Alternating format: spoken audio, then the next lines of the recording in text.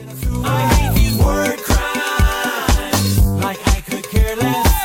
That means you do care. Hey everyone, this is Dave Richards, writer for Showcase and GoErie.com. I'm a big fan of Weird Al Yankovic, who's coming to the Warner on Friday. Recently got a chance to talk with him on the phone about the Mandatory Fun album and the Mandatory Tour. All right, tell me a little bit about the show and how you envisioned it this time around to support the album.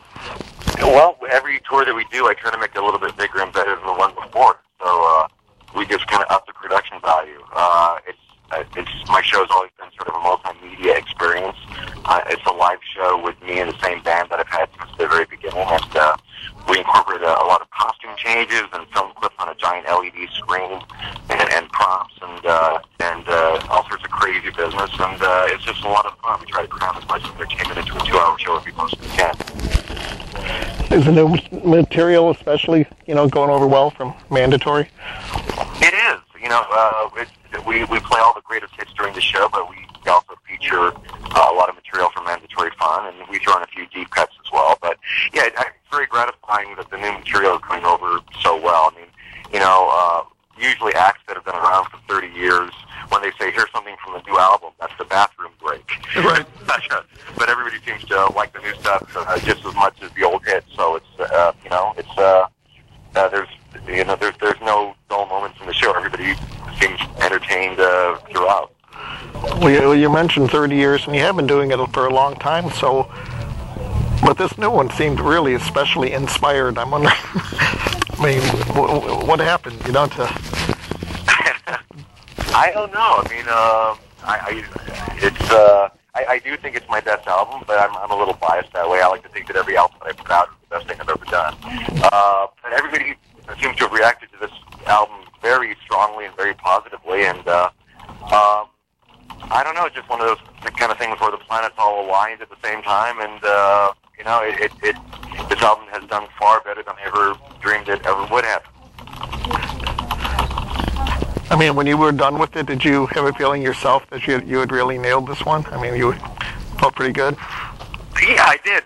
But I always do. I mean, I never release an album thinking yeah, this is good enough. I always am very proud of when I put out an album. And I expected it to do well, but I never anticipated that it would go to debut at number one. I mean, that's something that I never would have dreamed about, because that's literally unprecedented. There's never been a comedy album ever that debuted at number one, so that was something that kind of blew my mind. Yeah, congratulations on that. It's got to be fun just to know you've got a number one album behind you, Yeah. I'm wondering now for you, is it mandatory to like the songs that you parody?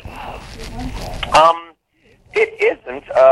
It should be completely unremoved from that. But having said that, I actually do like most of the songs that I parody, just because I realize in the back of my mind that I have to live with them for a very long time.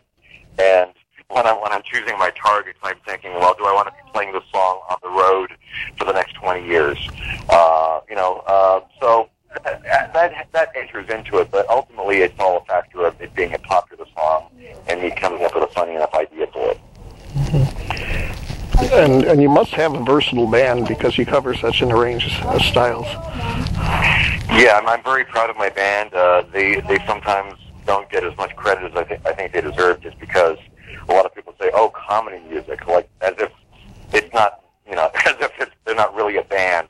But if you look at what they've done, over the last few decades, I mean, they've done every genre imaginable, everything from gangster rap to polka music, and blues and rock and country and everything in between. So they're insanely talented guys, and I feel very fortunate that I've been able to work with them all the time.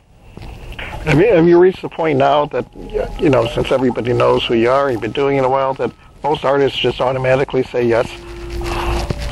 It's nice to be at that point in my career where people look at a Weird Al parody as a badge of honor. I mean, I think that most artists actually look forward to it at this point. Lady Gaga called it a rite of passage. Oh. And the guys in Nirvana said that they didn't realize they'd made it until they saw the Weird Al parody. So, yeah, it's nice to have that kind of respect for my peers. All right. So how are you going to wield that power now? Are you going to start approaching, Paul McCartney and some of the icons out there. You know. Well, I've never been afraid to approach anybody. In fact, I've worked with Paul McCartney. I can say that I directed Paul McCartney because he was nice enough to make a cameo in a short film that I directed called Al's Brain in 3D, which was a fair attraction, which played a couple of years ago. So Paul's a great sport and has a terrific sense of humor. And I did a Beatles song in the polka medley back in the '80s. So he's a great guy and he's got a terrific sense of humor. Are you still holding out hope for Prince, or have you given up on him? Or I've pretty much given up on him. I mean, I got the message loud and clear that he wasn't quite into that. I approached him several times in the '80s and '90s, and I kind of gave up. But having said that, if Prince came up with a song which was a huge hit and I had a great idea for it, I wouldn't think twice about asking because people change. Maybe he's developed a sense of humor in the last 20 years. And good thing you had Pharrell on your side because he's kind of a key component here on the new album.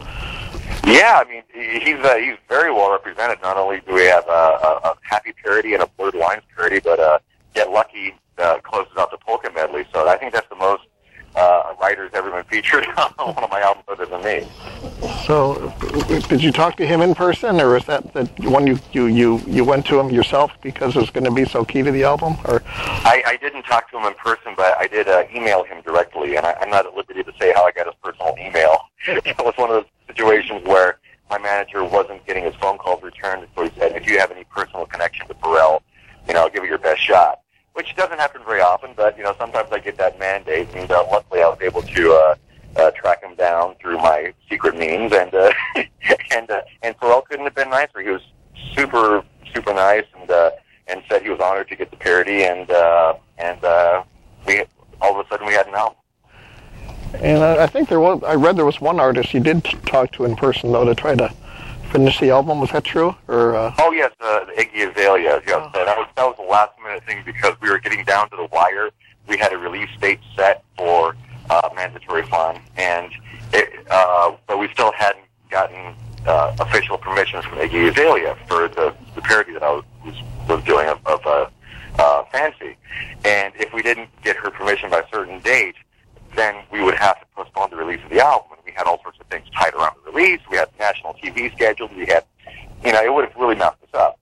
So basically, I at my own expense, I got on a plane and I flew halfway across the country to try to bump into her at her concert in Denver, Colorado, to just face to face about the song. Because usually it's people that represent the artists that get in the way, which was apparently the case here. And I talked to Iggy, and she couldn't have been nicer, and gave me permission on the spot. Okay, all right, so that one worked out well. Now, in this age of like YouTube and digital media and everything, is all that kind of a big help for an artist like you, or so much of the appeal is visual as well? Yeah, I mean, it's just the way that the business is right now. I mean, you just kind of have to go with the flow, and these days digital is sort of where it's at. The internet is where I marketed the album because MTV hasn't played videos for a couple decades. The radio has never been terribly supportive of my stuff. So I just basically try to figure out what makes the most sense, and then roll with that. And it was kind of cool the way you even launched it. Not just the traditional, here's the single and the new video, but here's 8 of them. Yeah, I mean I tried to not be tied into the old models. I mean, back in the day, it was always like, what's the hit on the album, and that's going to be the song in heavy rotation on MTV, and that's what's going to get played at radio. And I was like, well, I don't care about MTV.